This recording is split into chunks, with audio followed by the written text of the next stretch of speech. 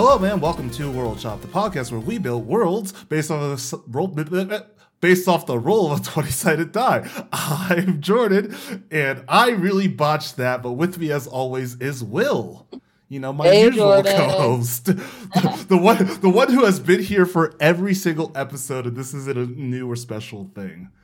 Oh, I can't wait to have another episode where we agree on everything, and I think that you're just always right about all your opinions, Jordan. Yeah, and I get to hear your stories, and we're not gonna talk over each other. We're not gonna you're not gonna be like, oh my gosh, all you do is write sadness, and I'm not gonna be never. Oh yeah. And yeah, no, it's gonna be a nice, peaceful episode. But in all seriousness, Will is with me from the We Belong show that I do on Wednesdays, where we talk about anime and we're weird together. And I'm really excited because now Will is the only person who has done all of my shows with me. All three, baby. Gold star. Yeah, you're basically an EGOT at this point. Yeah, exactly. What would that be? So it would be side characters, so S, W, W? SWS. WS. Yeah. I think SWW, I'm is really swat, good. Baby. I'm a swat. I'm a swat. Whatever that means to you, that's what it is. So, Will, you're on the spot now. You get to lead us off. What have you been doing recently?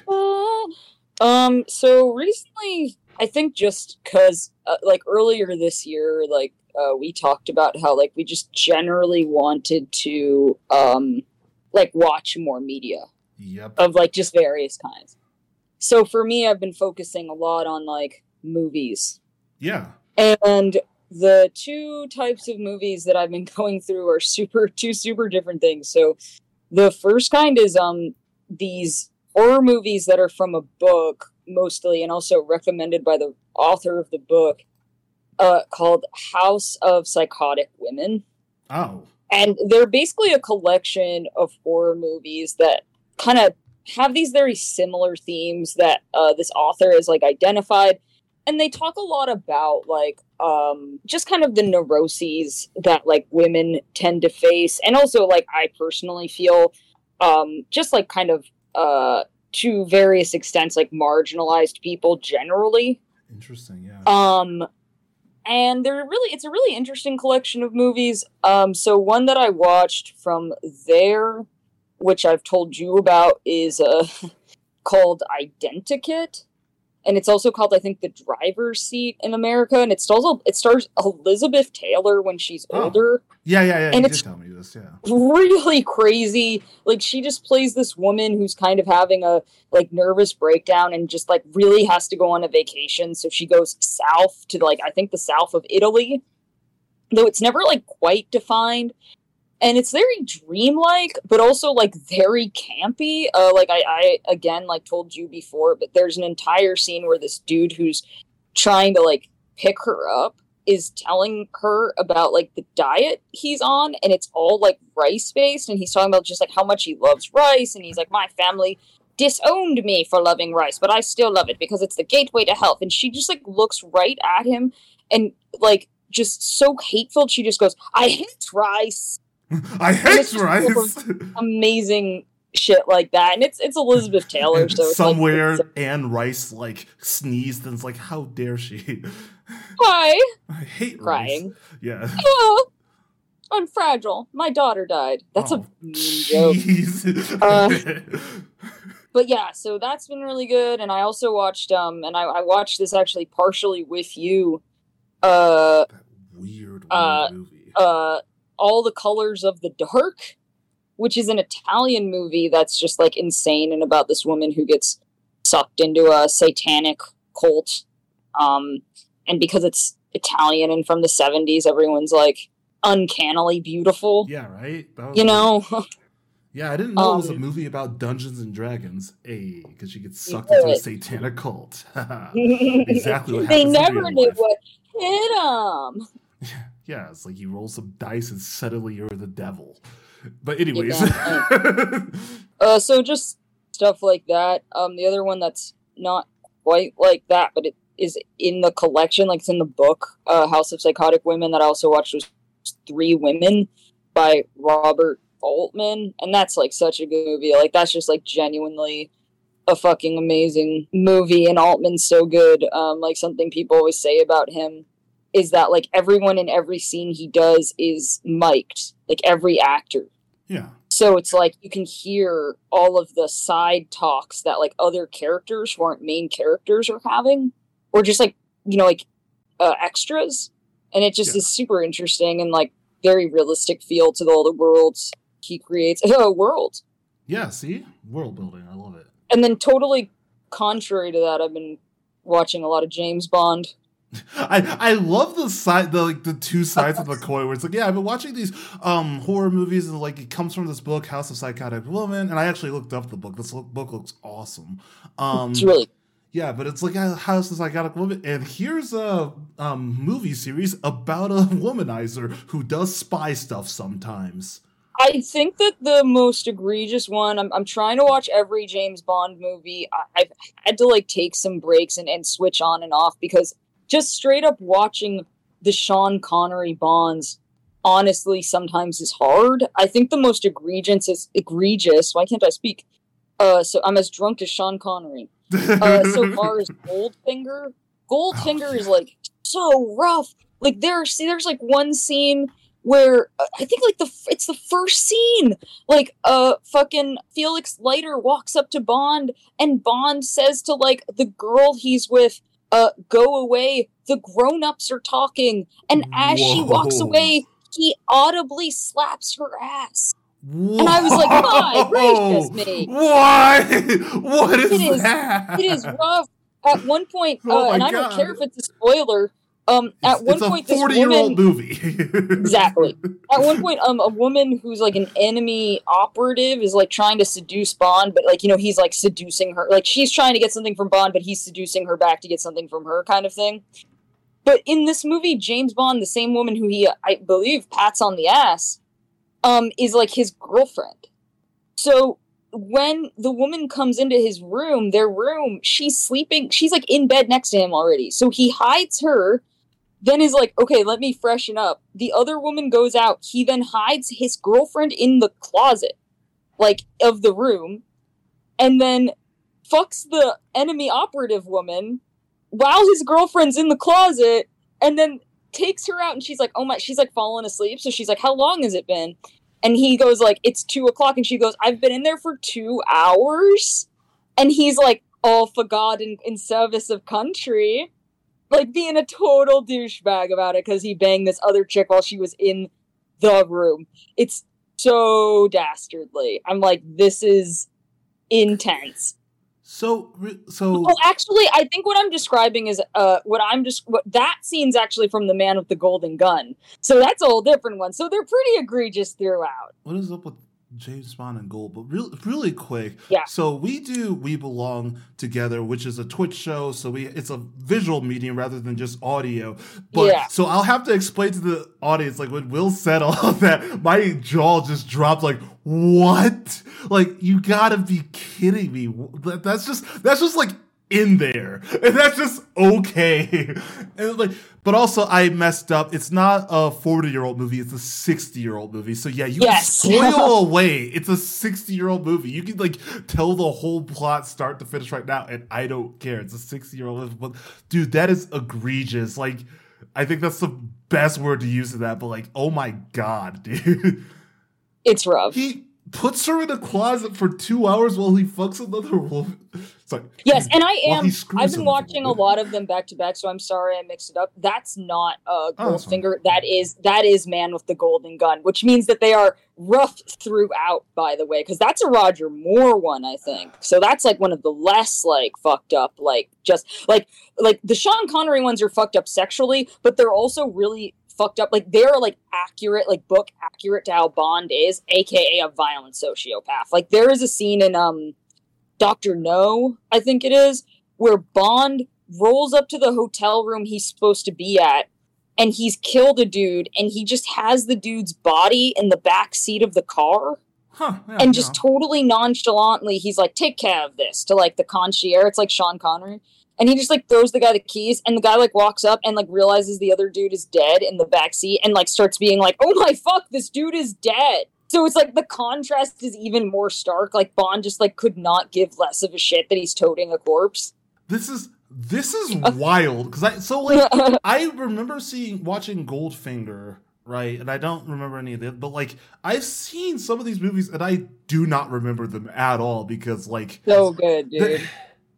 I have a weird relationship with James Bond, especially because like in our like so we're about the same age, but like in our when we were I can't think of the word, but like in our era, like it was the Pierce Brosnan James Bond and then Daniel Craig were our James Bonds, right? And the Pierce Brosnan ones are like what that was GoldenEye, and then they're bad. And then what was the World Ends With You? I think is the one with Halle Berry. So, is that the one with Halle Berry? I believe. With the giant space laser? No, that's Die Another Day. Die Another Day is the giant terrible. space. Which and we were talking about this because we actually watched through the John Wick movies the other day. But we were talking about how Halle, whatever, she was wasted in those movies so hardcore. Like it's so upsetting to like then finally get her in like a kind of Bond-ish movie like John Wick and have her like actually be like a very cool character as opposed to how they just wasted the crap out of her in the giant space. It had a giant space laser, which is, we're going to talk about it later, which is a very anime thing that laser, yes. It's literally, it's fucked up. Like, did those movies come out after Austin Powers? Because I feel like they might have, and it's very fucked up. Like, they did. I mean, that's also, like, straight up just taking from Moonraker, which is pretty fucking lazy. Like, I know that, like, Bond movies generally can be pretty lazy, but, like, holy fuck, to be like... Die Another Day came out after... also, sorry for interrupting you, but Die Another Day came after all three... yeah, dude, come on. Like, you gotta... Like, after that whole... Like, I was saying, like, that whole bit where, like, Dr. Evil's, like, the... laser, like you gotta be aware of that shit. You cannot do that anymore in Bond shit. That's fucking that's goofy. It's just wait, hold on. Give me a second. But in Die Another Day, there was an actress named Samantha Bond. That's the actress name, not the character name. So Samantha Bond was in a Bond movie, and she wasn't a main character. Oh, she was Miss Moneypenny, which is also another wasted character. Yeah, Moneypenny, who constantly wants Bond to marry her throughout the series, and I'm like, dude, why? Like anybody else. But yeah, we had, like, I'll say some of the Daniel Craig Bond movies were fine, but like, so I have a weird relationship because like some of the Daniel Craig Bonds were fine, but then they like boiled them down to just being like a generic action film. I haven't seen the last of the 4 Daniel Craig ones. So I saw I forget what the first one's called, but Casino Royale, Quantum of Solace. Actually, there's 5 Daniel Craig, isn't there? Because Quantum of Solace, and there's the one with Harvey. I don't remember. That's like one of the reasons I want to rewatch them all, because like I just don't fucking remember the new ones very well at all. So I'm like wanting to revisit them. Skyfall. Yeah, it was the Harvey. Yes, wow, there was way more. There were way more Daniel Craig ones than I thought, and by way more I mean one more than I thought. But Casino Royale, Quantum of Solace, Skyfall, Spectre, and No Time to Die was the one I didn't see. But Casino Royale's good, Quantum of Solace was decent, Skyfall is great, and then you get Spectre just sucked. Spectre was just bad. Did you like Skyfall? Did you like my novel Skyfall? Did you know that I, Ian Fleming, wrote the screenplay for Chitty Chitty Bang Bang? That is a fact that blows my mind every time, which he wrote Chitty Chitty Bang Bang, and then his other book series was freaking James Bond. You get the flying car, and then you get the, like, hyper toxic masculinity spy movies. I wrote Chitty Chitty, and then Roll, my friend Roll, wrote a Bond. He wrote a Bond screenplay for me, and I said, I don't know, Roll, if you have the meanness in you to write Bond. But then he told me he was a vehement anti-Semite, and I realized, all right, I'll be fine at it. Jeez. Oh man, we're doing character work today, guys. But just, That's enough. No, it's not. We always do, but it's just like I said, I have a weird relationship because like it was like really liking the Daniel Craig ones in high school, and then like going to college and basically becoming a feminist to be like, ooh, oh no, James Bond is it has issues. I truly think that for me, it's holding up better when I view it through the prism of like, and I've known this for a long time, but like truly rewatching them through the prism of like, oh, James Bond is just a straight up like violent sociopath. Like I said before, like Yeah, they totally. work a lot more when you just like accept that fact, and they become much more interesting. Yeah, it kind of reminds me of, so, and I'll get to what I've been doing soon, but it kind of reminds me of, I was listening to a podcast and they were talking about like the Grand Theft Auto games, and like I think it's the second one is so much more interesting if you think, because he's a silent protagonist, but if you think of him as like a violent sociopath, Yeah. it's like it's so much more interesting than like all the other plot that's happening. It's like, oh yeah, this guy is like literally the stranger, but made just like a crazy like violent man. And it's like, oh yeah, he's stealing cars, shooting people in the head, and all this. It's like this story is about a serial killer. Yeah, there's also like an element where like that I keep like realizing that keeps coming up for me, which is that like Spectre is a group of people who have been fucked over by like secret services and like essentially by different governments, and now like want revenge. And like that fact coupled with the fact that like James Bond is a violent sociopath who works for the government and they have no problem with that, coupled with the other fact that like every villain that Ian Fleming writes who is a man seems to, like, not everyone, but like so many of the villains in James Bond movies end up being gay. So it's like making me like have sympathy for Spectre. Yeah, Like right. I'm like, oh, maybe Spectre is right. Like maybe like they should be disrupting the shit that like MI6 is doing and like fucking with James Bond and like I don't know.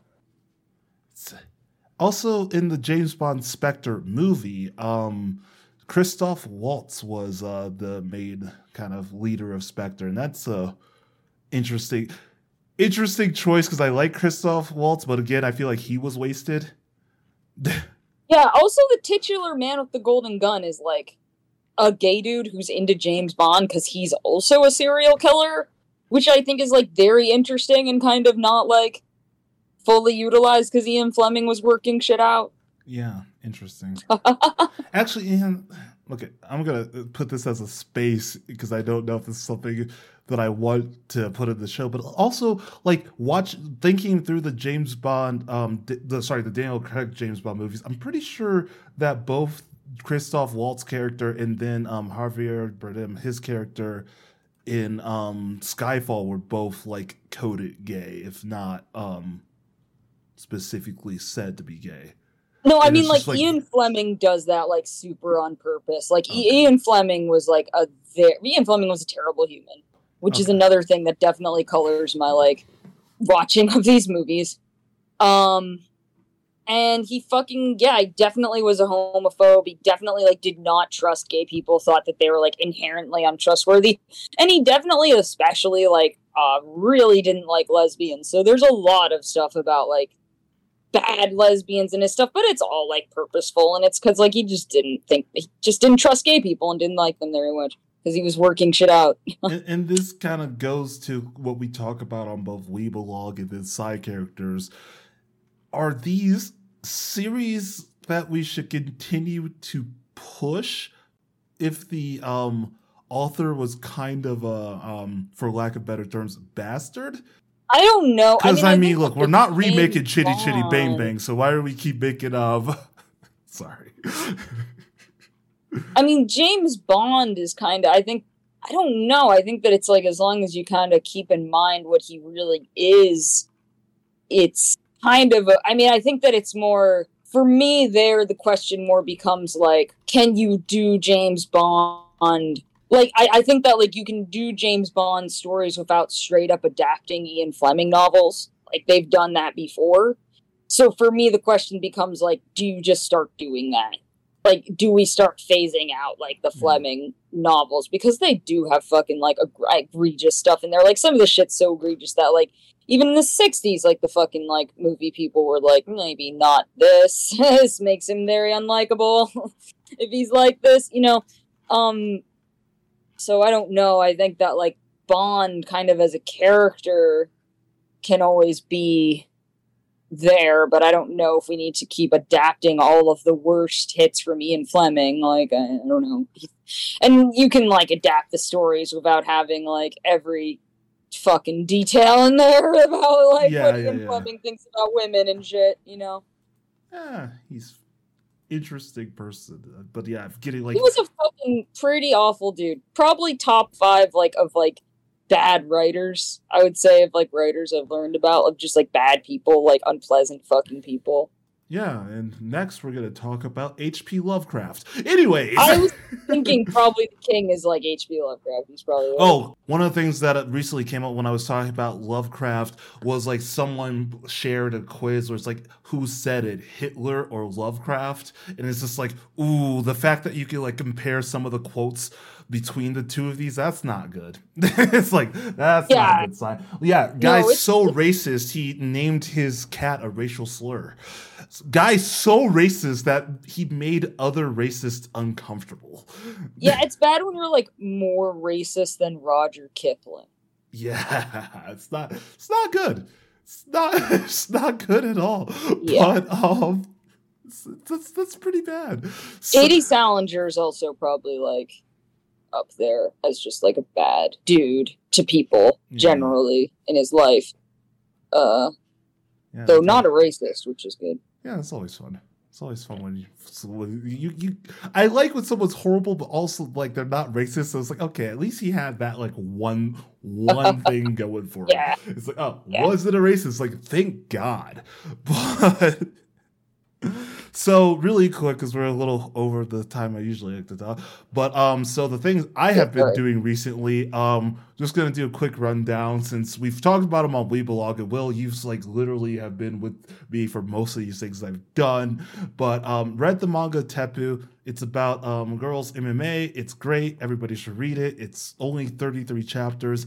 It honestly got dropped before it got too far, but it's still really good, and I think worth the read if you're like anywhere into MMA or anime. They work together very well.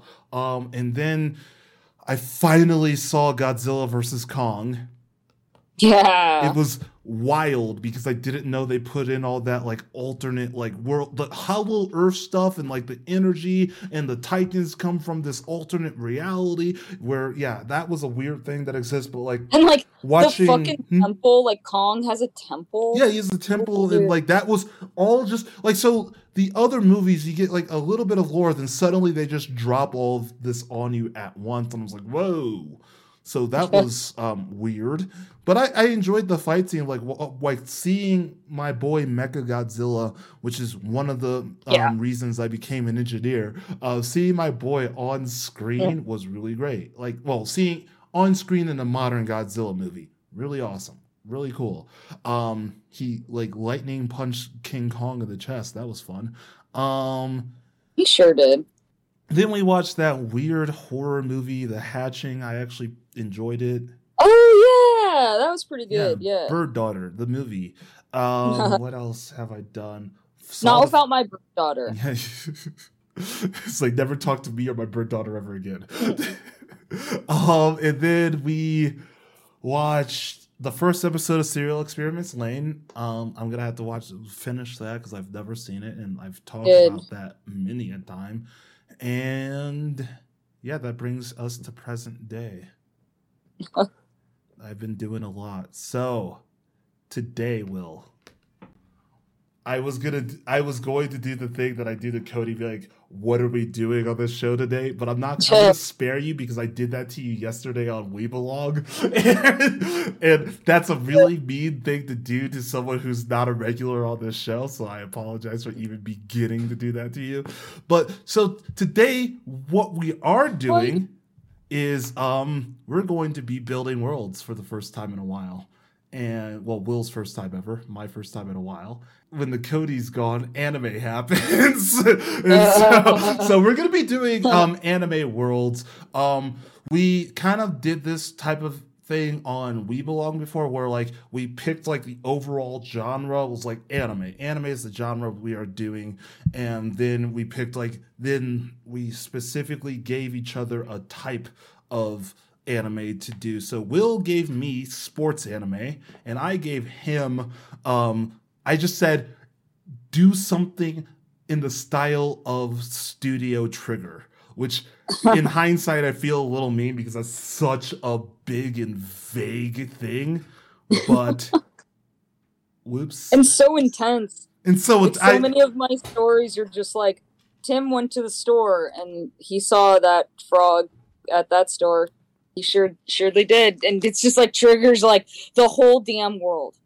The whole trigger, and so Will's like, well, I'm sorry, but my idea was a little weird, and I'm like, dude, I gave you Trigger, and for those who don't know, Studio Trigger is when you think of anime, like a lot of people, they think of anime as being like this crazy, like overdone thing, and so even within anime, Trigger is crazy and overdone. So Trigger is in charge of such animes such as Gurren Lagann, Kill la Kill. I think Trigger actually got its start doing Fooly Cool. If you don't really know anime, then none of these words mean anything to you. But as an example, the end of Gurren Lagann does have two universe-sized robots fighting each other and literally throwing galaxies at each other as they're standing on another galaxy. That's how wild Trigger gets.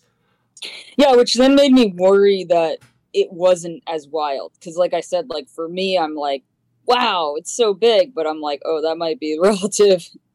Nah, I think that you had like because Promare was kind of down to earth. That's hilarious. Promare was more down to earth than normal Trigger, and then the 2 episodes Studio Trigger did of Star Wars Visions, the one with the twins, and then the one with the old man. The one with the old man was really down to earth. The old man Sith. And then the one with the twins was usual Trigger crap, where we have them A, breathing in space, and B, I think he cut a ship in half with a lightsaber. He sure did, and it was something awesome. Wild. Where that was the one where it's like, of course, Studio Trigger again. But yeah, so Trigger is wild, and I really hope I'm excited to see what you do.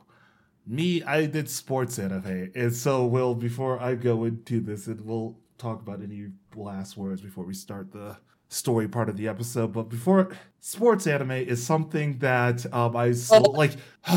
we joke about it on Weebelog all the time, where it's quote unquote that one time Jordan got way too obsessed with badminton anime is kind of how this started. So I've like watched a few sports I think you're gonna animes. get into so many sports animes, dude. I think you're gonna like have so much sports anime merch.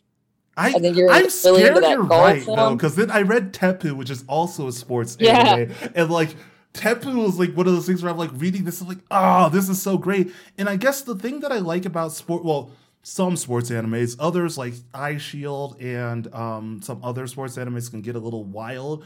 Like the thing I liked about sports animes is that like they are decent, like they are more down to earth and like hold a bit of realism that you don't usually get in other anime. So like there's not usually like, oh, this person has their special power and they're gonna like suddenly like out of nowhere get a second wind and save the day by powering up, and there's not like, oh, now here's this villain with this crazy power you've never seen of. Like usually it's held to more of a realism. Like when I watched the badminton anime Hanabata, the only like anime element in it was that like the one girl was left-handed, which gave her like a specific advantage because of the way that the feathers on the shuttlecock are wound, and so they go a certain way. If you hit it from the opposite direction, you can cause like a difference in spin. So that was like the only like, oh, she's special type of thing. And also her, like she had a like double jointed wrist, which is a thing that also comes up in Teppu, is the one character's double jointed, and that's what makes her special type thing. Oh, you can't, but those are things that happen. It can exist in reality, and don't put these stories into a realm of like, oh wow, look how wild this is, like a Bleach or a Naruto, where suddenly he has giant frogs that are helping him. Like there is a bit of realism, and that's what I like about sports anime. And now what I will say about the thing I built is I didn't do that. I made my own sport in a crazy world to go along with it. So, yeah, you know how Cody complains about how I'm always way too long-winded and super convoluted? Welcome to hell. That's okay. Me too. But yeah, no, so I guess, do you have anything else to say before we go into doing our worlds? No, I'm just excited to hear these worlds. Yep. Okay, here are our anime worlds. I'm gonna go first to spare Will from having to put himself out there like that. But yeah, I'm gonna talk about my world. So we're going all the way back to original format for those who haven't listened since, or who have only heard the stories or haven't listened since the stories. We're going all the way back to original format, where I will read one part, Will read his first part, and then we'll go back and forth until they're done. Splitting in 4 parts. Like, here's the things we're going to be talking about, but not necessarily contained to only this: the geography, the flora, fauna, the society history, and the society current. I do what I do best, and each of my parts is kind of in a different voice. I'll lead off each of these with a quote from a character in said world, and then kind of describe the world through story. The only other thing that I have to say is I messed up real bad, and I don't have a name for this world. Uh-oh. Well, we'll figure it out along the way. The names are the true treasure is the name you came up with along the way. Yeah. Okay. I'm so happy you're here, by the way. This is also I'll edit this. I'm really happy that I finally we're sitting down and we're doing this. I haven't I'm happy I finally got my fucking EGOT, bitch. Yeah. 100%. But it's just it's we do a lot of stuff together. I'm just happy that we're doing this, and I kind of lost some steam when it came to world building and writing, and I'm you've helped reinvigorate that. So enough of the sappy bullcrap. Here's my world. Part 1, geography. Rebuild and start again. The world may be broken, but the future is limitless. Emily Steinberg, World Peace Director. After the worldwide armistice and joint decision by the nations to end all conflicts and focus on the future. That is so... Okay. What the fuck, dude? Our stories... Okay. Our stories open so similarly, but go on. I can't wait, but also I read that and then I'm laughing because how ridiculous. After the worldwide armistice, the joint decision of the nations to end all conflict. By the way, this is a sports anime. Hold on one sec. This is I just let me bring. Love how left field that is. Dude, can I read the first sentence of mine? Yes, please. Oh wait. Oh yes. Can I, the first 2 sentences of mine? It's uncanny how much we did not discuss this. Yeah, we did not discuss before. We never discussed the worlds before. This is the first 2 sentences of mine. On a world very much like our own, humanity has grown to a point of unparalleled technological capacity. This ability has led humanity to grow past its problems of the past and come together as a coalition of peace and unity. That's fucked up. That is we hilarious. Need to we spend a lot of time together. Yeah, clearly we hang out a lot. That's so funny. Okay. So funny. Okay, go on. I'm laughing so hard at that, especially because do a sports anime. And I'm okay, here it goes. After the worldwide armistice and the joint decision by the nations to end all conflicts and focus on the future, many were left with the thought that we were too late. The 1,000-year war left the world broken and polluted. The water had turned a sickly dark green, and the air was so thick with smog, gas masks were required to roam the outside world. The cities were devastated, not even maintaining an ounce of their former glory, though some were determined to rebuild and start again. With the worldwide ceasefire, many in the field of science were determined to fix the world we almost destroyed. The polluted oceans were focused on first. With technology, we could manage to live in a smog-laden land, but gathering any nutrients within the water was starting to become an impossible feat. Scientists from the east continents created machines that would slowly begin to filter the pollution from the water, break it down, and turn it into raw energy. In conjunction with the Air Science League, that energy was then utilized to help clear the polluted air. The energy broke down to pollution and further created clouds of gas that were then filtered and used to power the cities and other technologies such as vehicles. The slight side effect that was left from this new form of energy were the arrays of rainbow gas that filled the sky. It's an unfortunate side effect, but was more appealing than the grayed out sunless sky.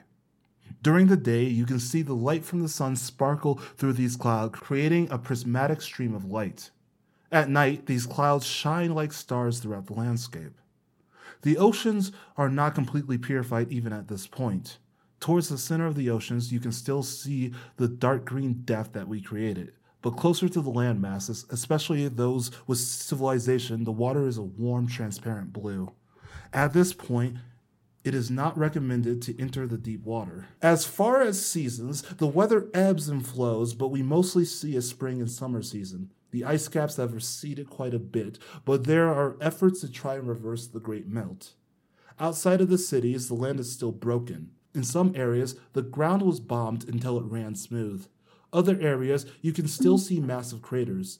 The mountains crumbled and volcanoes broke open into large magma fields. The boundaries between nations have grown even larger due to the war.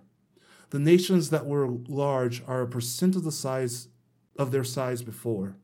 Though with the treaties, the borders have opened and free travel is promoted in order to continue to cultivate the relationships. Each country is designated by their own ever-growing capital city. Due to the wars, most civilizations don't go too far outside of the borders of the capital cities, though we are starting to see the spread out into the vast lands that were evacuated due to bombing. Because of the ceasefire, war machines have been abandoned, and many people are finding ways to repurpose that machinery. Even with the regrowth program, most of the land is desert waste. These areas were further repurposed by the entertainment and cultural growth communities. What we cannot use for regrowth and farming, we have given to those sports fanatics to help create their arenas, tracks, and fields. Where we cannot rebuild our environment, we can at least rebuild the relationships between the many different nations. Sports and entertainment are what bring us together. Art helps us understand each other, while competition gives us something to test each other with. With the 1,000-Year War, we almost found ourselves extinct. But with the efforts of many people, we are beginning to see the start of a bright future. And that is my first part. Convoluted. I'm back. I'm back! So, once again, I think it's kind of weird how much ours are we alike. Hang out too much. That's just what we're finding from this episode. Yeah. We spend way too much time together. So this is mine. All right. I didn't give it a name either. Right. It was like the one thing I forgot because like I already had names for all my other stuff. I'm like, crap. Okay. On a world much like our own, humanity has grown to the point of unparalleled technological capacity. The ability has led humanity to grow past its problems of the past and come together as a coalition of peace and unity. Unfortunately, this enlightenment has come too late, and the technological improvement of the recent decades has also led to severe environmental issues. In 2174, the leaders of humanity realized that the Earth would no longer be able to sustain human life. While the planet would rebuild itself, there would be years where it would be unlivable to humans, and thus lead to our extinction. With the consolation that the Earth would be reborn upon our death, humanity began to accept our demise. People began to raise problems, though. What if another form of life flourished on Earth and made the same mistakes humanity had and harmed the planet and themselves again? There was also a sadness present within all people that the human work of art and scientific progress would be lost. Recent readings had also indicated there may be other sentient life trying to make contact with humanity, and all worried that if they came looking for help, they would find only graves and burned artifacts.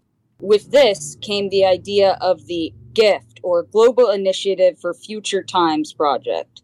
GIFT was a global project to implement the already advanced AI technology held by humanity to create humans who could live on Earth's surface while it recovered. Humanity after we could no longer survive. The program sent out a global survey to ask people for candidates of who they would like AI thought programs, or cores, modeled after. These cores would make up the basic brain patterns of these AI creations, and so needed to be the best of every community in the world. People began to vote collectively on various people, some well-known and others heroes to their community. Of those voted highest, those who accepted the nomination were flown to Hong Kong to undergo neuromapping. In the south of the new United States lived a woman named Martha. A small woman who worked as a waitress for 40 years at the local diner, Martha was the center of her community, always with advice and food for anybody who needed it. The people of her town and surrounding areas nominated her. Martha accepted, and they began to create the AI map many generations would be patterned on after. The first of these units was raised by Martha herself, but the second generation was given to the Japanese royal family to raise in order to ensure the AI patterns had a diverse set of backgrounds within themselves. Years after these maps had been made and the last humans had been nursed on their deathbeds by their android children, the Earth had regrown, and while changed, it is filled once again with nature and clear, calm skies and seas. Some cities have fallen, but some we once knew still stand. In an enlarged sea sits an island that was always small but now has grown even smaller. Large trees fill the landscape, stretching tall towards the sky. Yet an ancient city still sits a bit away from them. Massive cherry blossoms stand with monster-sized buildings that allow plant life to grow among them. The city bustles with life, people trading, having fun, not having fun because friends are late, seeing movies, reading books as the air trains speed them silently past each other. Tokyo is not recognizable in this form to us, but it is really not much different if you look more closely. So you did the same thing that happens to me when Cody reads, where it's just like, I'm like invested and then you pause for a second. I was like, go! Keep going! Right. I was like, what's up with sports? Yeah, no, that's great. So, I want to know what happens. So, okay, so let me get this straight. It's like, so let my brain focus on one thought before I go to 50 other ones. One, we basically did like the same kind of setup where it's like, oh yeah, it's like the Earth is ruined, let's rebuild it a different way. Mine's like, yeah, we rebuilt, like we're starting to rebuild this Earth after war. Yours, like they just decided to make like kind of an AI core to be like the replacement for humans. Am I getting that right? Right. Like yours is interesting because you're like humanity started to do things to try to help the landscape, which I think like makes sense. Whereas like in my world, things have gotten beyond repair. Yeah. And we know that like the landscape of Earth is already changed to such an extent and is going to change very rapidly that like humans will not be able to survive that. So like in my mind, like there was we're time jumping, but in my mind there was like a time where like we entered a new ice age. Yeah. And like the androids could survive that. Like they could survive those low temperatures, but like we just couldn't. And yeah, shit, so like mine is pretty much that like right before things got that bad and like, oh, we need to dial it back. And you'll hear more about that on mine. But yeah, no, yours is interesting. I want to know where you're gonna take your story.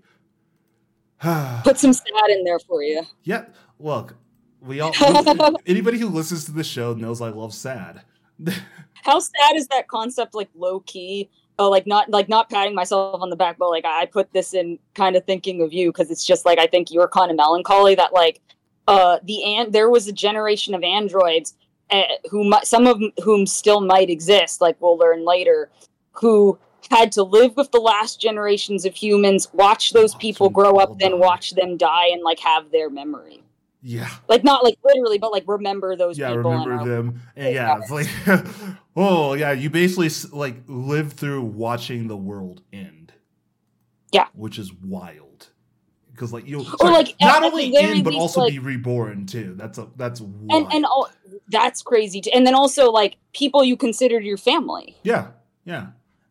But then the fact that like new androids will be created and this is just how death works, but like new androids, but you'll live through that to see things like, ebb and flow, but like the people that you know are never coming back, and there's like Yeah. no other like true way of getting that back. That's my kind of craft, dude. I love I sad. know you would like that shit. It's I funny. know I you talk like about this with a Jordan. big smile on my face, like, yeah, it's sad. Woo! Okay, my part 2, the flora and fauna. We knew exactly what we were doing. We brought death into this world. That death did not just affect our enemies, but every single living being. All we can do now is try to hold tightly to what little we have left. Ahmad Karim, Regrowth League Director. We can focus on regrowing the world around us so that we have a place to live, but speaking honestly, sometimes what is done, what is dead, and our actions against each other are completely irreversible. We knew exactly what we were doing. We were trying to kill each other, creating new weapons and new methods of harming each other in the land around us so that our enemies would die. Due to that, there was a lot of collateral damage and a lot of innocence that was dragged into a war that was simply started over mere land squabbles. Oh, that collateral damage? I'm not just talking about the nations that were brought into all of this, but I'm talking about the flora and fauna that was lost due to our hubris. Allow me to break it down for you. As far as land mammals, 70% of species have gone extinct. Fish in both fresh and salt water, about 75% extinct. Birds in the sky, they did the best, only 50% extinct. Insects, I hate mosquitoes as much as the next guy, but 45%. That we know of have gone extinct. Also, to both Trin and Diana, who will absolutely call me out for that part of not being feasible to like continue to live on Earth. I know it's anime. We're just gonna wave.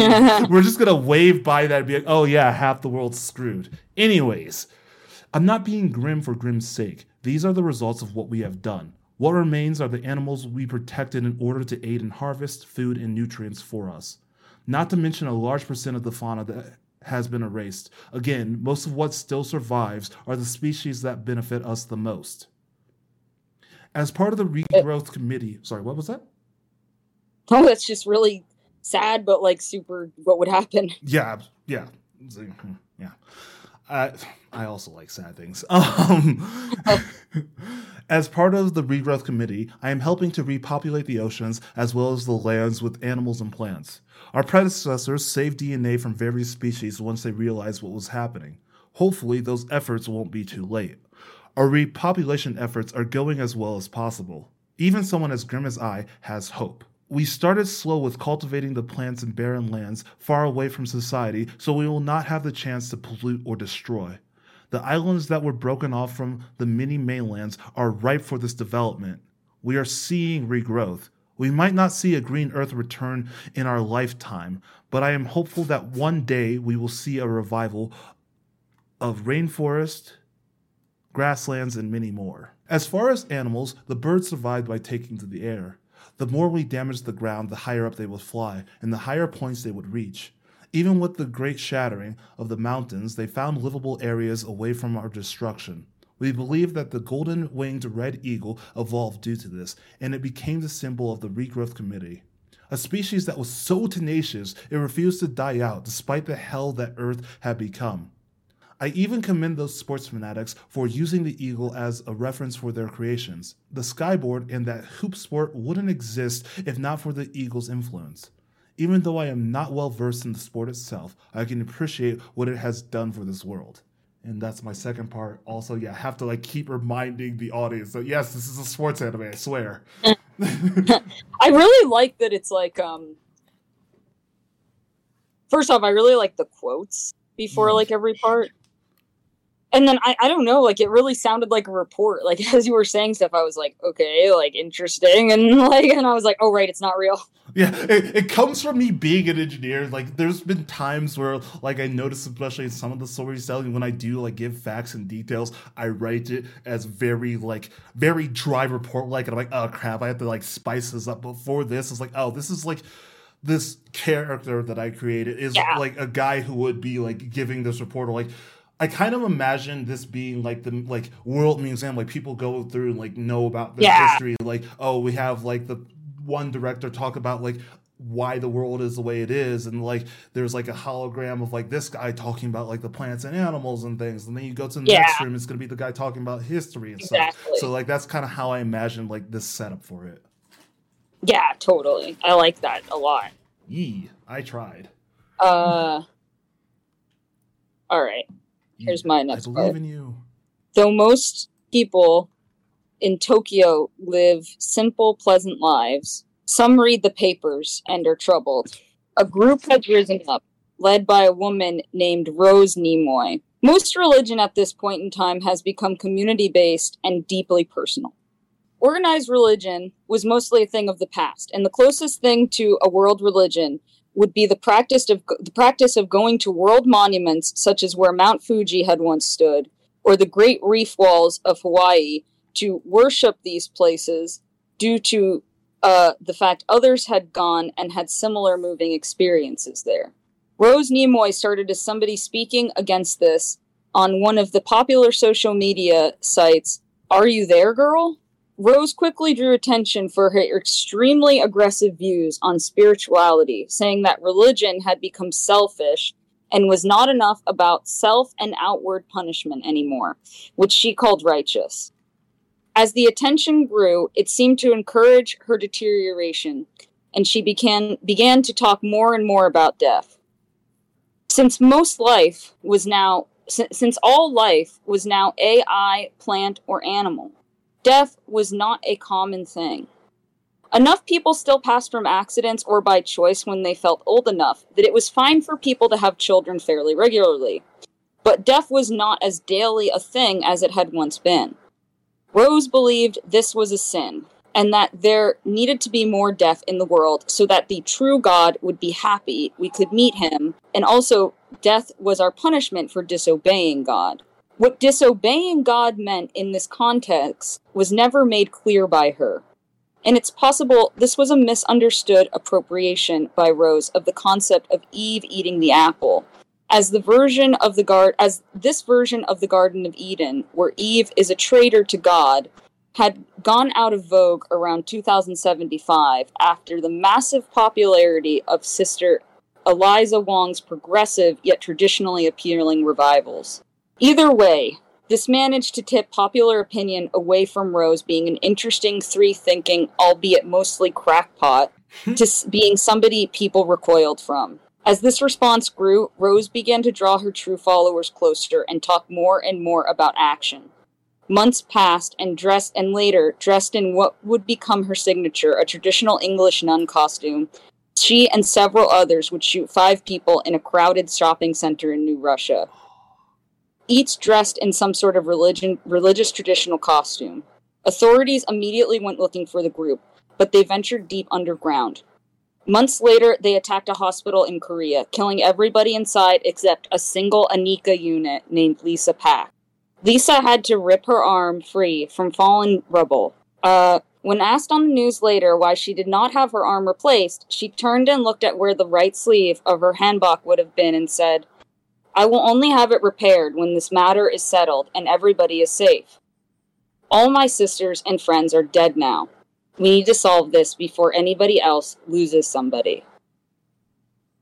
In order to combat this threat, the Reaper unit was created, manned by 2 brother units, James armed with double radio knives and Devon armed with lo-fi semi-automatic Fender accelerator axe.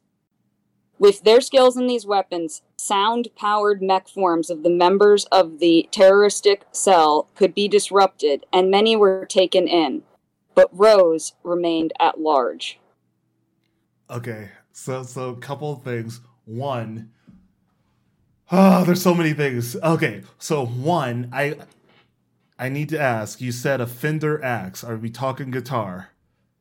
I feel like their weapons, like his weapon to me, looks like a guitar, but it has like a so like they fight with the physicalized like vibrations of sound. Yeah. So I feel like when he's using his weapon, the sound comes out as like almost like the blade of like a scythe. That's so cool. And then that's able to like because that I think is kind of like, to me, like I didn't make this too explicit, but like sound is what their weapon units are kind of run by. Yeah. Yeah. That's really freaking cool. You got me excited. Okay, the other thing is I do like so your whole setup of like this section, I don't know if it's going to be the overarching like story villain, but like your creation of the story villain was like, oh, okay, well, death doesn't exist, and because death doesn't exist, this is like it's this idea against religion pretty much is what was like presented, and it's like, well, death is created like basically because sin exists, and if without death, then yeah. But so I like the image of the bad guys being like those who dress in like this like religious garb and like reap death and like want to put death into this world where it doesn't necessarily exist, because like, yeah, all these people are androids and get to choose when they pass. Like, what is the true conflict there? And this conflict is like someone who holds on to these like ideas and also kind of forces them upon others, which is, I mean, right. And it's in our world. It's also like, I think that like there's an anger at the fact that like people have reached a understanding with like spirituality and religion where they can kind of have a personal relationship with whatever force they feel is higher, like if that's God or whatever. And they, you know, really appreciate the fact that like essentially like not ancestor worship, but like they appreciate the fact that like the world is full of like the experiences and like spirits of the people who were there before them. Yeah. And that's why they like visiting the monuments, because like not only are the monuments things that have been there, but they also like it that like there were people in the past who went and saw Mount Fuji before it like went off as a volcano. And now they're there too. And like Rose doesn't like that. Rose thinks that religion should be something that's organized so that people can get their punishment. Yes. And the ultimate punishment you get is death, because we're all sinners. Because she read some like religious text that was taken out of context because like the original thing of like Eve eating the apple and thus us being sinful wasn't a thing people were aware of. And the gift of eternal life was taken away from us because we had sinned. And so these people basically having the gift of eternal life without this punishment of death is wrong, because we are all in sin. So why should we be gifted this thing of eternal life? Yeah, no, I love that setup. That's really awesome. And I don't know if you did this on purpose, but the image that you brought in mind of this villain wearing like the nun outfit reminded me of Fire Force with that nun character. I don't know. But I was like, it's like we got another badass nun lady there. Yeah, I see her as being very small. Yeah, exactly. I love it. I love that image. No, I'm again very excited to hear the rest of this. You definitely went above and beyond. I'm very happy about this. Oh, thanks, dude. Okay, part 3. Part 3, Society History. Understanding the past is unpleasant, but reminds us where we came from. Takashi Good, historian and Skyball spokesperson. Every time it comes up, people ask, did the 1,000-Year War really last 1,000 years? Unfortunately, the answer is yes.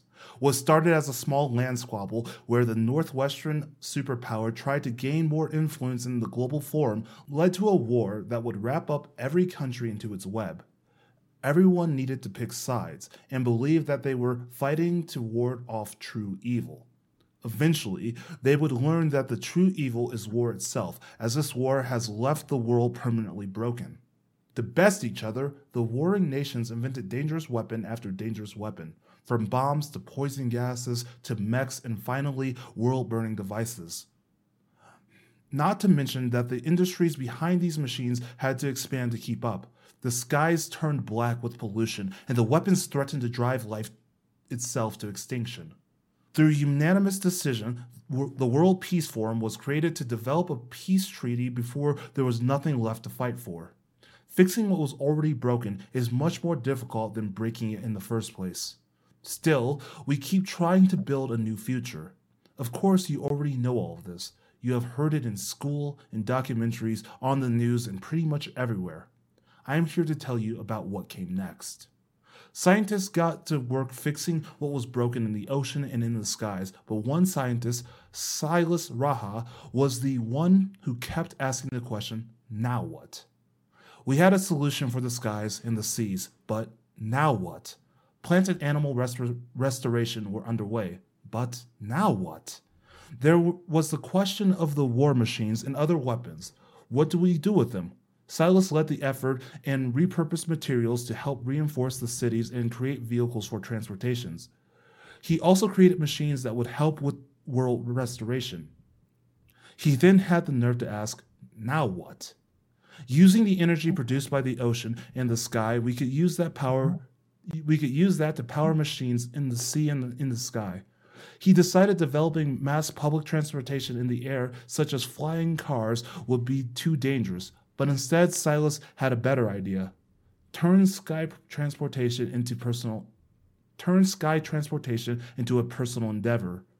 For this, he created the first skyboard, a mechanically driven board that was powered by the excess energy in the sky to soar on the charged clouds that were across the lands.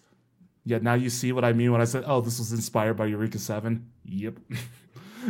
No, I was laughing because it's like I liked before that you mentioned that there's all these like rainbow clouds and they don't do anything, but they're pretty and that's like cool. But it's kind of like, it's like us processing the pollution. And now I like that there's this guy who's like, but what if this can be a game? But what if? Since then, thousands of iterations of the skyboard have been created, a large number of them created by Silas himself. But he dared ask the question, now what? He saw that the efforts of the restoration were well underway, with art and music slowly on the rise, but then he saw another thing. Sports entertainment was almost non-existent.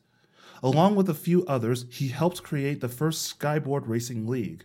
Individuals or teams raced across the sky on waves of rainbow gas. At first, these races were done using markers throughout the barren lands until Silas dared again ask that question. Now what? Using parts from the war machines, they developed racing courses all across the world. From these courses, sky racing was broadcast to almost every home, with every person picking their favorite racer or hometown hero to win the World Sky Racing Grand Tournament. Silas found himself as world leader in mechanical sciences and also as the founder of the World Sky Racing League. It wasn't until years later when Silas's youngest son, Saren Raha, decided to ask that famed question one more time. Now what? Sky racing was a household name and the favorite pastime across the world, with many school and private leagues popping up. But there had to be more. Saren decided to create another sport, and thus Skyball was born. It started with an enclosed globe in whatever environment you pick. 4 goals of varying point worth, 2 for each team. The goals float around different environmental obstacles. 2 special goals worth more points than the other 4, called the Heaven and Hell Gate. 1 at the very bottom of the arena and 1 at the very top. These are the smallest and hardest to get to. A team of 5 people each, 2 defenders, a goalie, and 2 offense. Teams switch sides from defending heaven or hell after 2 periods, totaling 4. Then finally the last ingredient, the sky ball, a ball used to score points for your team. The ball can be handled with any body part and even the skyboard. Saren's game caught on quickly, and a league much bigger than the Sky Racing League was created. You could only do so much with the racing and its champions, but with Skyball, the aspect of a new team sport excited generations. Competitions helped bring the world together. It was the one thing that was missing from the restoration efforts, and that's my third part. See, I like created that, my that's own awesome. sport. Yeah, I went too far. Like I said, I really like the thing with the gas, and I also really like that because it is kind of supposed to be I would definitely read a book of kind of exhibits from a museum from this world, and I like that this one has that thing that museum exhibits always have, where they always they have a special word or a phrase that keeps repeating reading, and I like that yours had that. Like, they always have that, like, kind of like narrative phrase like that repeats, and Yeah. I don't know. I really liked that. I thought that Oh, really thank you. worked. Yeah, no, I had a lot of fun building this world. It was one of the ones where I ended up really liking this world, and I created my own story in my head of it, which I don't need to be doing because I need to finish all the other stories that I've started. Yeah. But yeah, this one was like, oh man, this character could do this, and but yeah, so that is kind of what's gonna go on in my next part. But for now, that is my third part, and I'm very, very overly excited to hear what you got. I also like that it's like the thing that, come on, Tennessee, that like really like it's like it seems like it's like very invigorating to people. Like they're kind of like, well, we're rebuilding the world, but we have all this trauma, Yeah. and it's like doing the sport together is helping with Yeah. that and kind of giving them like a reason to keep going and like pride and shit. And I think that's cool. Yeah. I also really like that, like, and this kind of like feeds maybe into the idea of like how the sport is kind of like played and how like teams are made. That, like you said before, that like there are no borders really to this Yes. world anymore. Like they're actually very encouraged for people to go to different places. So like that's interesting. So that's kind of what I was trying to do, like very subtly with like the names. Like, so I did like Ahmed, there was Emily, Yeah, I and there noticed was that. Takashi, and then all the last names like were mixed, like Takashi Good. Yeah, but yeah, like so I tried to kind of like make it so that it was all nations, like teams aren't, there probably would be like a nation league and a nation team, but like teams are by the individuals, how I imagined it. And like, so, and I'll get into this in Society Current, but like how I kind of imagined it is like any team can like put their name into like the pro cup, but you kind of had to like prove yourself. And so you play to the amateur league, and whoever's like the top of the amateur league then goes to the pro league, and that's like the big thing in the championship, and that's where you make tons of money, et cetera, et cetera, et cetera. I've also thought like there would probably be like college leagues or like high school leagues and stuff like that, kind of like how football more or less exists. But yeah, Yeah. this idea that like that it's not it's not confined to a country, but like anybody could do this and enter this thing, and that's like the hometown hero aspect of it. And like anytime, like anybody could be part of these different teams, and any team Yeah. can exist anywhere. You just need a coach and a place to train and a place to like have it. So I guess it kind of more or less will like end up existing like MMA almost. Right. And kind of like basketball. Yeah, to a point. Yeah, and how baseball exists everywhere else. Right. All right. I think it's kind of long.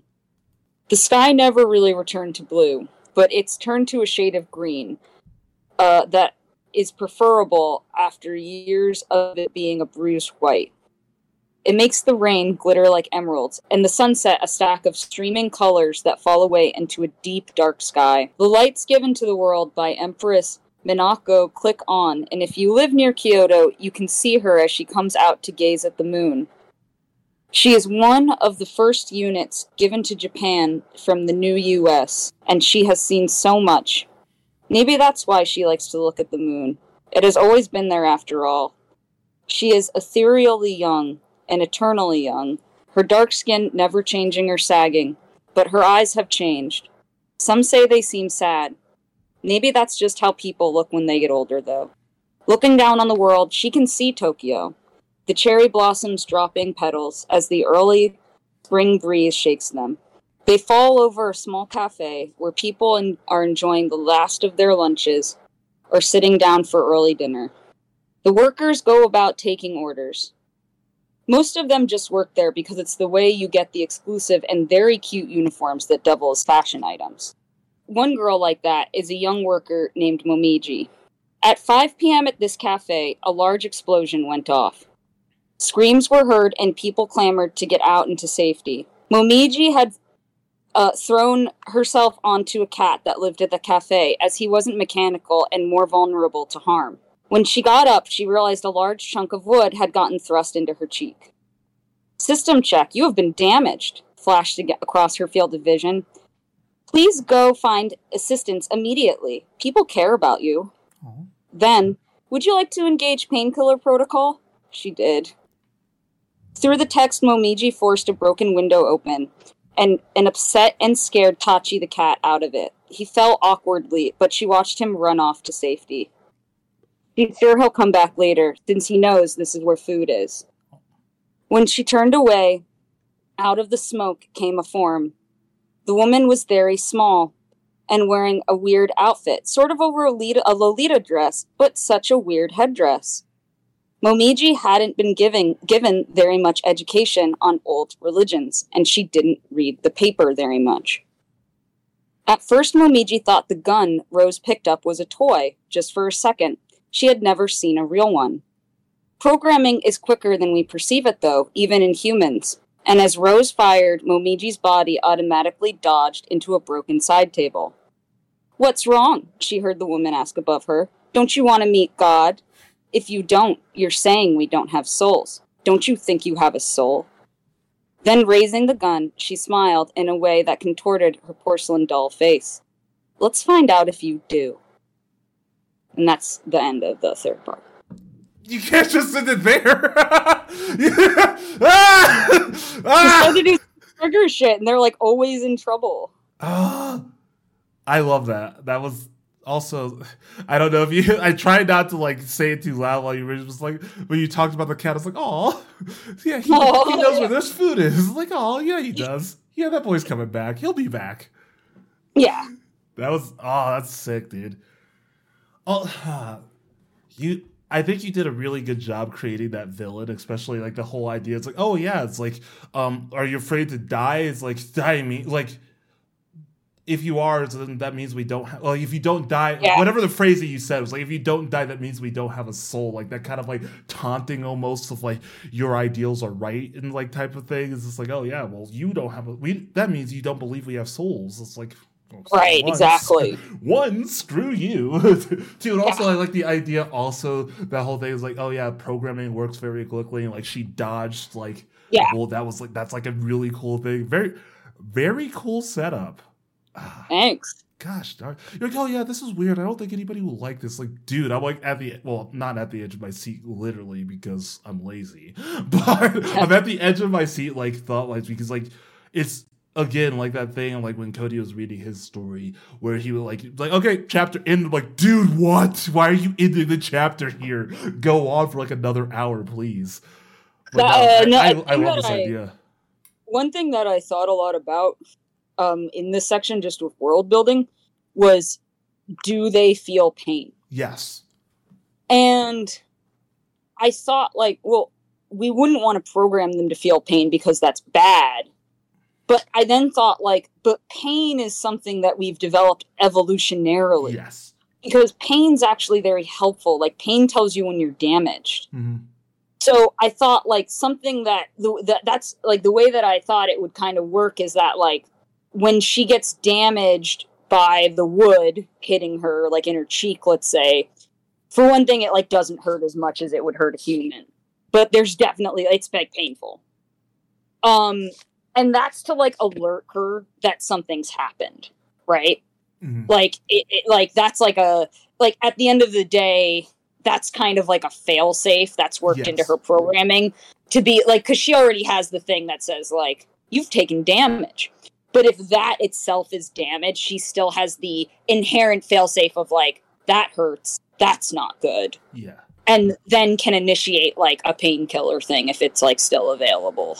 Yeah, no, I thought that was like a really cool idea because like, yeah, like when you first said it, it's like, oh, it makes sense that they have like pain because like one, they're kind of like the replacement for humans, but like also the idea is like, like you said, it's the very evolutionary thing. But if we don't have the pain, then one, there's like an idea is like, oh, if we didn't feel pain, then like we would lose like a portion of our humanity because like pain is like what helps us feel alive and like understanding different feelings, especially pain is how we can to a point understand each other.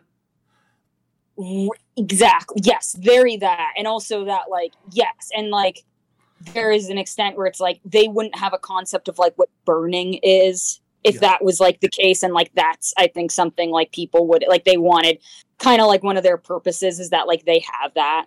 Mm-hmm. Like, and also because like, also like I said, like it's for their humanity, but it's also so that like if alien life comes, they're not like, that's pretty, what's that flower? Yeah, right. And like androids are just like, it's whatever, dude, it's just fire. And like they don't know because they're fireproof, and then the aliens aren't fireproof. Yeah. It's like, oh yeah, what's that? It's like, oh yeah, just go check it out. We'll stand over here. Right. Don't worry about it. It's like, yeah, we walk through this all the time. The alien goes, let's say like they made them like totally fireproof. So they have no concept of like fire is dangerous, and they lose that. Yeah, and that's why I'm like, part of me is like that loses like a portion of like humanity and like understanding. And like, I also just, I don't know, it creates like an interesting thing because like, again, like there's part of it like an empathetic thing where like you understand if like someone's hurt or someone's afraid. Yeah, dude, totally. Like, there's like this whole empathy that comes with pain itself, and pain's like this understanding that you're alive, and also understanding that like in a way that life is precious, like doing certain things are like special because it's like, oh yeah, it's like, yeah, you know. Yeah, and like not to get too deep into it, and like we can move on, but I also kind of wondered if like, is that, like you're saying, like, is that so needed that it's like many, I'm guessing like many of Martha as a person's experiences were based on her having a perception of pain. Yeah. So it's like, could you make that neural map about someone having that understanding? Is the other like, yeah. Yeah, no, this is great. I mean, look, we haven't gotten to the end, but I would watch this anime.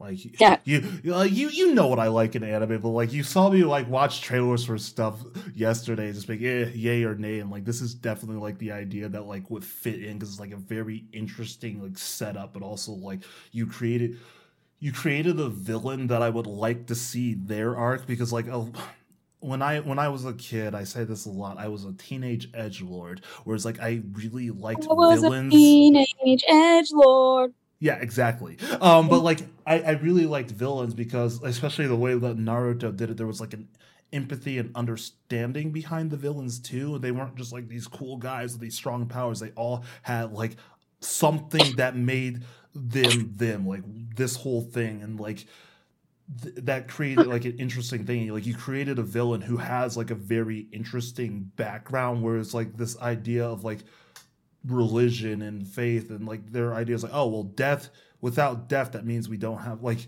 if you're afraid of death that means you don't believe we have a soul, because etc. Right. etc. You set it all up. I don't need to re-explain your story, but I think that's like a very cool thing, and I would like to see how that like villain's arc gets played out and like what that means, and especially like upon defeat, what kind of ideas go through the villain's head, type of thing. Like when you see certain animes, the only thing that popped to my mind immediately is Devilman Crybaby. I apologize. But like you see kind of like that remorseful end when like the villain reaches his end, type of thing. And like, yeah, it's like, so sad. You have this understanding of like, and I feel like the one that you set up will kind of create that thing that I like quite a bit.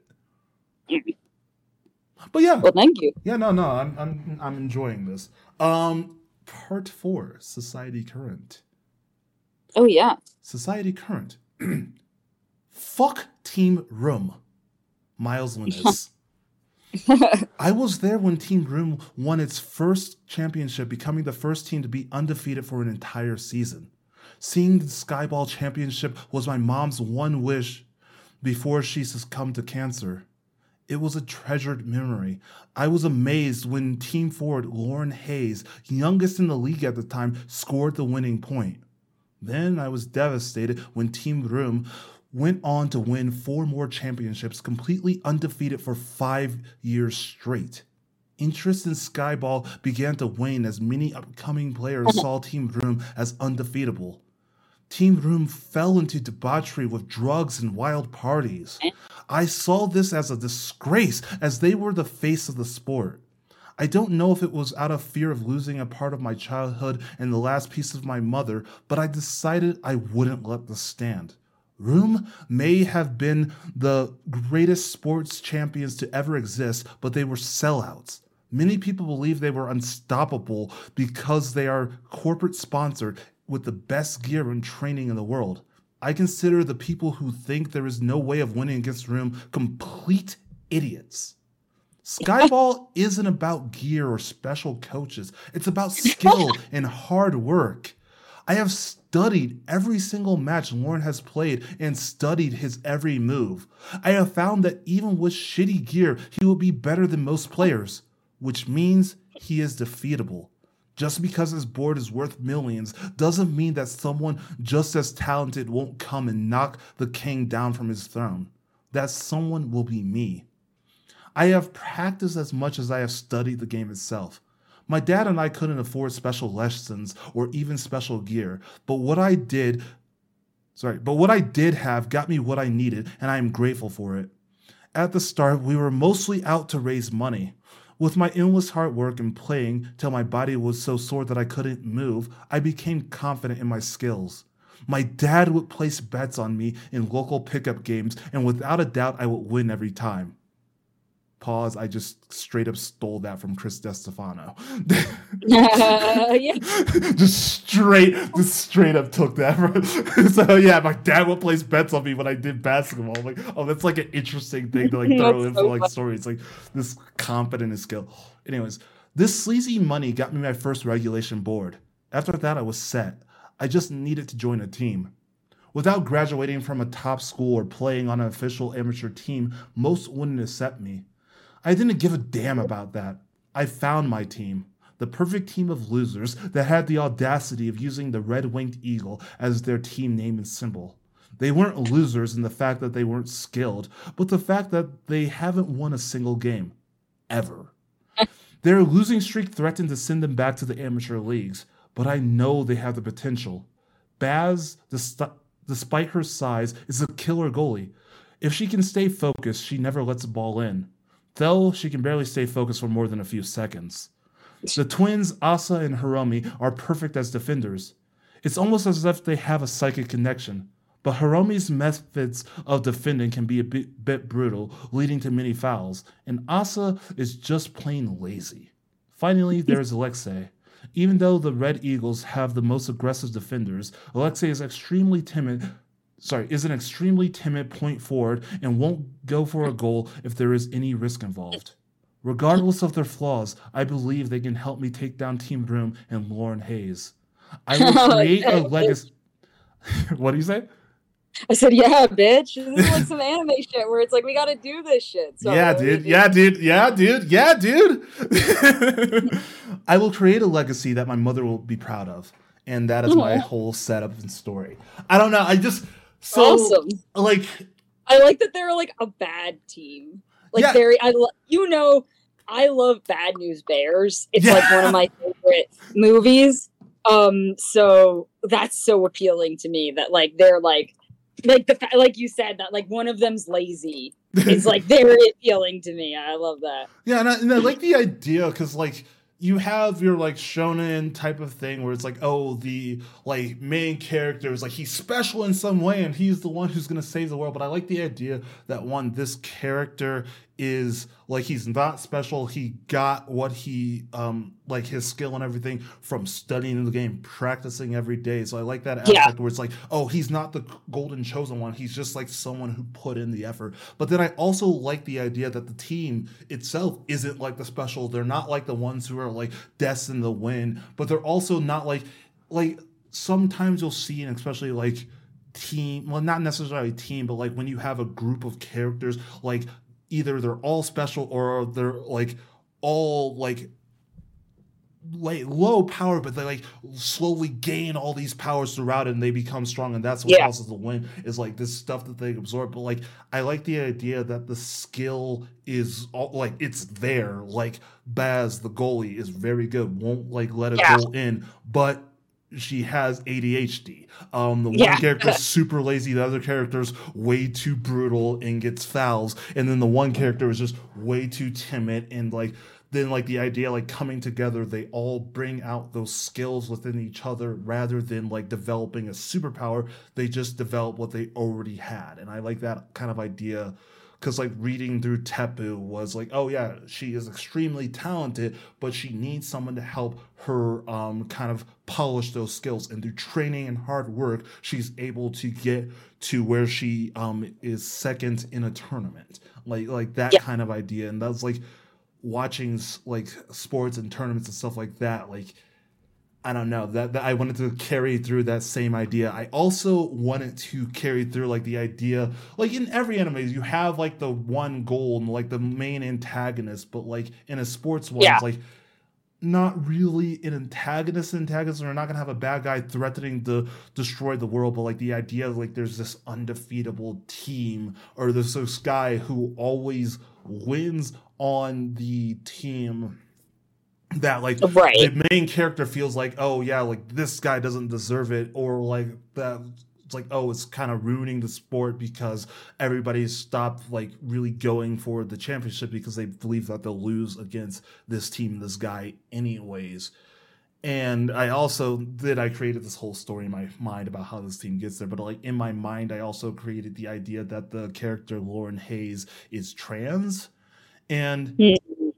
yeah, it is trans, but like I don't know. And this idea, I don't know. I went through this whole freaking thing in my head about who this character is and like why like they behave the way they do, and like the idea of like the whole debauchery and stuff that the main character sees and like, oh, this is so disgraceful. I went through that as like, oh, well, it's not as it is on surface, and like Right. that character was not accepted in Lauren Hayes was not accepted in the sport as when before they transitioned, and now like they're supposed to be like they went by like changed their name, went by a completely different name, but now like they're accepted, but they like have to keep up this facade of being a specific person even though all they want to do is just play the sport. I thought was like an interesting thing of putting in this, and I'm talking for way too much, but I just thought the idea of like, oh yes, this main character has this thing. It's like, I want to stop this team and we want to become the new champions, but on the other side, there's like so much more nuance to the quote unquote villain that than there is. So I don't know. That was like the whole story that Yeah. I created, and that's why like I wrote out a full story in my head, and I shouldn't be doing that because I got other stuff to do. Same. Yeah, I also like that, like, so much of the other parts of the story, like, they're very positive, you know, like, everyone's trying their best, and it's like they're and like this reads like an angry forum post. Like, Yeah. this character is so mad and they're so judgmental. Like, and it really does read like something in an anime where it's like, I'm gonna reclaim this and I'm gonna return it back to its former glory, and like I'm gonna be the big hero. And it's like, yeah, it really leads to not only you're like, fuck yeah, but also you're like, what is deeper there? So it's like, it's interesting that you did think like, no, there's other stuff going on, and like obviously the characters talking, like they have a very angry tone, but it's also like, well, yeah, dude, their mom died. Yeah. And You know, so that's the other thing that like if I were to like write a full story or anime or webcomic out of this, like the idea is like you're on the side of the main character because he's the main character, you're supposed to be, but like this idea of like, oh yeah, it's like I believe things should be this way, and of like I see it this one picture, Right. and then you learn more things about it as it goes on. But the other thing is like that the character, like that's his character arc, as he grows Right. to understand the other team. He understands his own team, where it's like, oh yeah, it's like we're going to be the championship, and like that idea of like the shonen protagonist is like, I'm the one who's going to carry us to victory, and realizing that he needs to because it's a team thing, and that's what I've seen in a lot of sports animes that I've read, is like that it's more about being on the team rather than carrying on your back. Like Naruto, like as you get through the things, like he is very like, oh yeah, like positive, and like we are family, we are together, but it is like a lot of the things are solved through his own strength alone. He defeats pain through his own strength alone. Like, yeah, everybody works to hold pain off, but he defeats pain. He defeats like the main, like all this is done through Naruto or done through the three main characters. But the idea that I wanted to do is like, in order to win at a team sport, you need to be a team. And that's just like the kind of themes that like I would want to if this became a real story. But again, I got too much to write to focus on this. But yeah, I really, really liked doing this. I'm really glad you gave me sports anime because it's kind of been on my mind for a bit after reading Taboo. Yeah. But yeah. Okay, let's hear your stuff, dude. I'm really excited. All right. Yeah, we left off on a cliffhanger, I guess. Yes. All right. Momiji felt her body contort and pull back before leaping up and at Rose. They fell to the ground, wrestling and rolling, until Rose kicked Momiji through what had been the front door of the cafe. Momiji stood up shakily, the skeletal black form of Rose rending herself out of the rubble and stepping over other piles of burning debris to point the gun at her again. Behind Momiji, people still ran for cover. An old unit with a dog stumbled over a curb, and 2 alien tourists righted her, and they all began to run again. Rose happily fired random shots around Momiji and in the direction of others.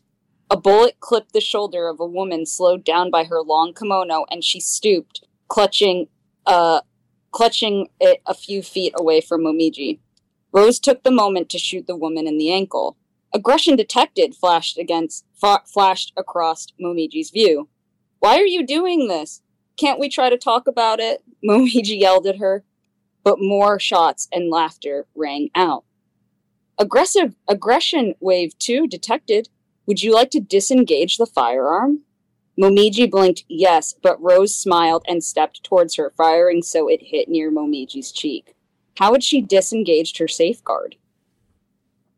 A shot hit her shoulder. More sobs from the woman in the kimono as she couldn't move to safety. Then quick flashes of text. Hyperaggression detected. Engage weapon system. Disengage Asimov principle. Engage solidarity protocol. Weapon system engaged. Now running Golem protocol. Would you like to sing a song? Tubman program initiated. Be safe out there. Rose was detained by authorities. Much of her body was damaged by Momiji's sonic cannon, but this was rebuilt and her brain was not damaged from the altercation.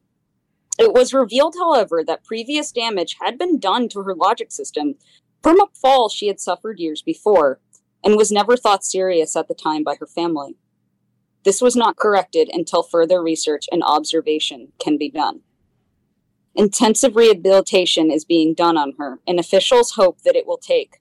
One wonders how programs based on some of the kindest minds can become so twisted with hate. But it is telling that when watching old videos Rose posted before her rise to infamy, her sister is a constant presence. Whether complaining about the bad treatment her sister gives her, some of which seems like basic sisterly fighting, or even paranoia on Rose's part. I know Sissy doesn't like me because she won't let me borrow any of her dresses, Rose complains in one video. But some point to more serious matters in the home, sometimes mentioned so casually they speak to repression of possible trauma. I know I'm the ugly one because she reminds me all the time, Rose comments in Just Doing Makeup, a video that came out only 2 years before her more radical ones. In another, Rose offhandishly mentions at a party her sister hit her and other members of her family just laughed. Rose remains detained for the time being, our last update saying she still maintains her radical views and now has to be observed constantly to make sure she does not harm herself. Later, on other news broadcasts, it was reported the girl who incapacitated her had made a full recovery. Momiji was shown at the site, her face being bandaged and waving awkwardly. It was scary, she said, but I just wanted to help. It was later noted the cafe worker turned hero was a Martha unit. And that's the end. Dude, I love it. I'm glad you awesome. like it. And again, you did exactly what I have mentioned in the section before where I was like, oh yeah, you like created some nuance to the villain that like I found interesting. That whole thing with like the videos that she made before like the more radical ideas and stuff. That was very interesting. It's like, oh, there's like a repressed trauma there, and like what really does that mean for this character and how? Yeah, that's cool. And like now, like she just like kind of is like harming herself. Yeah. And that's the thing that I found interesting, because like you read through that part and like there's parts that like reminded me of like kind of my own deal of like certain like things that she like said or like mentioned with like things going on in her life. It's like, and this is like, oh, you're creating a relatable character, and also like a relatable thing that happens a lot where people will be disenfranchised by certain things, repress that, and then gain more radical ideas and radical things through that. And like, yeah, it's just kind of like a very realistic way, because I read and watch a lot of like things talking about conspiracy and radicalizations and things like that, and that was just very interesting. You kind of tie that in there, and that like there was some isolation that was there for her, like from her family, and something was happening there with her family where she was like not being treated well, to such a point that like it wasn't like, this is my video about how my sister treats me bad. It's like she's doing her, like I said, like she's doing her makeup, and she's just like, she always says I'm ugly. Yeah. And it's like, okay, something else was going on like with this person. And like that's how that like program developed to be that kind of like mindscape. And but just wanted to kind of that's cool. That, like, I again would you had the melancholy. I love it. I would absolutely like watch this, but I also like the kind of like, well, more or less twist at the end that the what was the name, Momiji? What was the name of the Momiji's that she was a Martha unit. That was cool. Yeah. That was like a fun little twist to put on it, and I also like the whole like going through like the different protocols. That was a fun little thing that you added in. I'm like, oh, that's cool. I was wondering if like that would work, and if the Martha thing. I was wondering if like you would remember like, oh, Martha was like one of the first women, and like all that stuff. No, you did a great job on that. I don't know what you were worried about, dude. That was really cool. It was very over the top and great. It was very trigger. I don't know why. Maybe because you mentioned fire and a nun. I also thought a little bit of Fire Force in there, which again, Fire Force and like that guy's comics are very over the top, which I think also kind of represent kind of the same trigger idea. But yeah, no, that was cool. I for yet another anime episode, we keep playing the hits, dude. We're doing some good stuff. Also, I hope that people like the like almost obnoxiously nice computer. I like that. Yeah, like it's like kind of supposed to be like a mom, kind of. Just that's great. Yeah, I and that's like another thing, and we need to end this episode, but that's another thing that I've noticed a lot in anime. It's kind of like it was in American mainstream with like Baymax kind of. But there's in anime, there's a lot of like the overly friendly and kind of the caregiving robot, like in Psycho-Pass, her AI that follows around, the little forget what the orb is called from Gundam that Amuro has, things like that. It's like little robot helpers are all through it in like anime, and I think that's like a kind of a big part for me a lot. It's just like the little robot helpers. Yeah, and it's definitely like, I kind of see that as like if I really think about like what is that voice like within that, I see that as kind of being like the who is that voice, like what voice is being, I see that as being like the voice of the people who first like programmed the models, and so like they're kind of these like ghosts in the machine now. Who kind of like, not literally, she doesn't like, they don't hear voices, but like in of their little messages, they've like programmed those messages especially so that like years and years later they're still there for them, like watching and taking care of them. And that's what it has, like the little things at the end that say like, go get assistance, like people care about you. Yeah, I really like that part. I think I'm like, oh, when you said that's like, people care about you.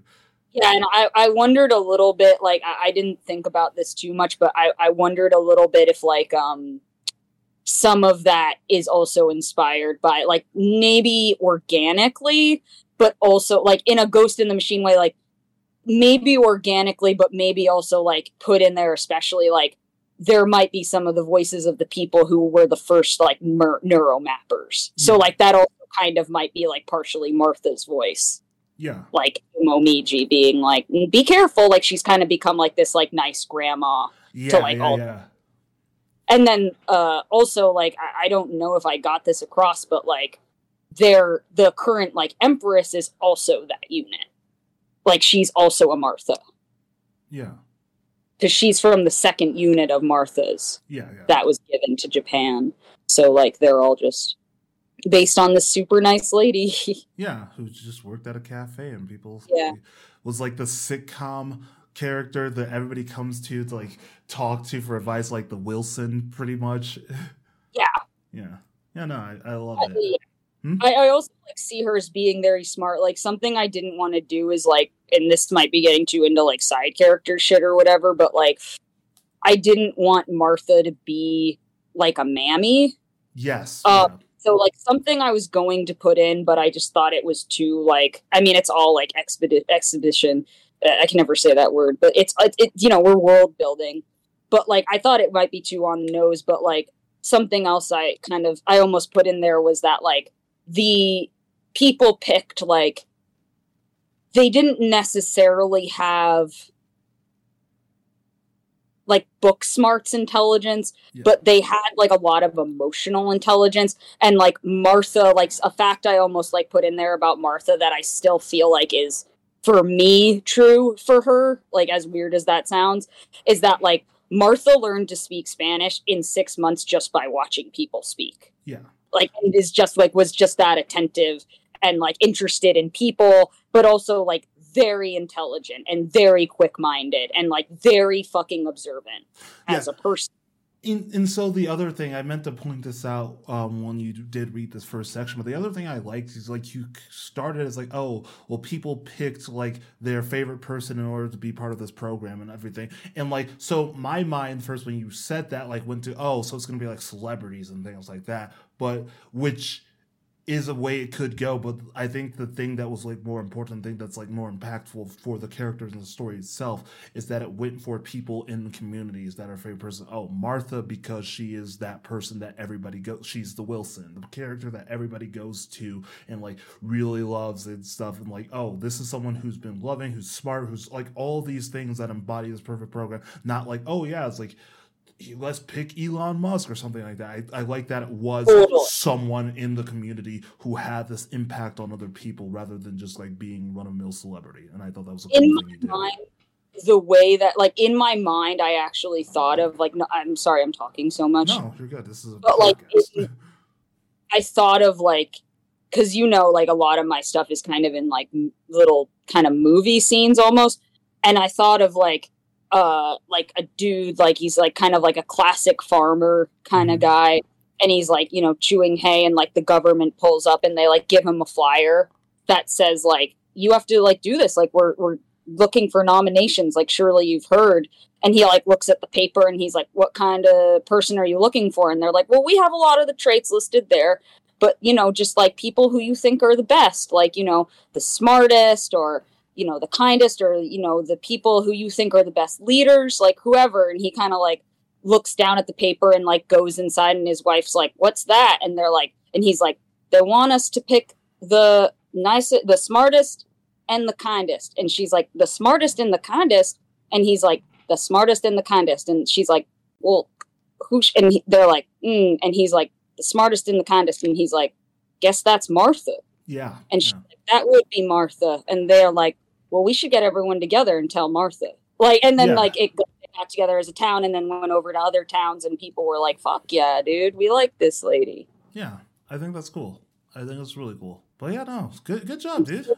Good job. We'll definitely have to have you back. But as always, Will, what are your plugs? Well, Jordan, as I hit this old dusty trail, are you about to die? What's happening? Da, da, da, da, da, da. You can find me. Well, you can always find me on Weeb. Yep. Which we do together. Yep. Which is on your channel. Yep. And you can also find me on Instagram at Time Machine Keep. Not Time Machine Keeper. Time Machine Keep. Yep. And you can find me on my Twitch at twitch.tv /Time Machine Keeper with the ER, and follow for me, because I'm going to be talking about movies, and I play games, and I don't know, all kinds of weird shit. Talk about Elizabeth Taylor fucking having a nervous breakdown in Rome and shit. Yeah, you know, as she's known to do, or was known to do. Oh, and message me on Instagram if you want to talk about movies. I always check my, like, message requests from, like, people who haven't, like, friended me yet, and I'm always so excited when I see a new one, because I'm like, oh, maybe it's someone from a show who wants to talk about movies, and it's always someone being like, we want to sponsor your account. Do you want some free shit? You're great. And I'm like, I don't want this. I got one of those the other day, and I usually get the, like, for lack of better terms, the kind of sexy ones with like, hey, daddy. I'm like, no! Get out of here! Get out of here, bot. Yeah, it's like, get out of here. It's like, who falls for this? Why are you wasting your time? Why are you wasting my time? It's like I'm more ashamed that you're wasting your own time. What are we doing here? But you can check me out at...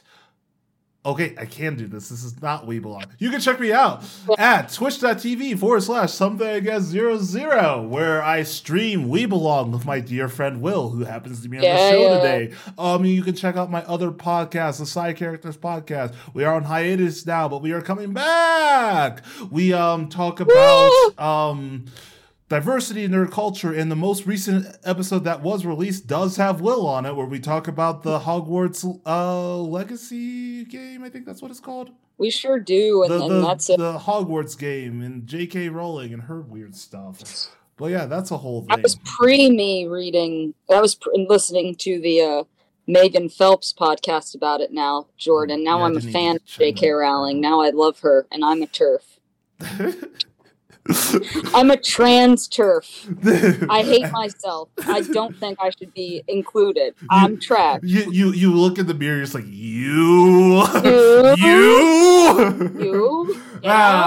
Okay. Well, thank you guys for listening. Great. And as always, we will catch you on the flip side. Bye. See you later.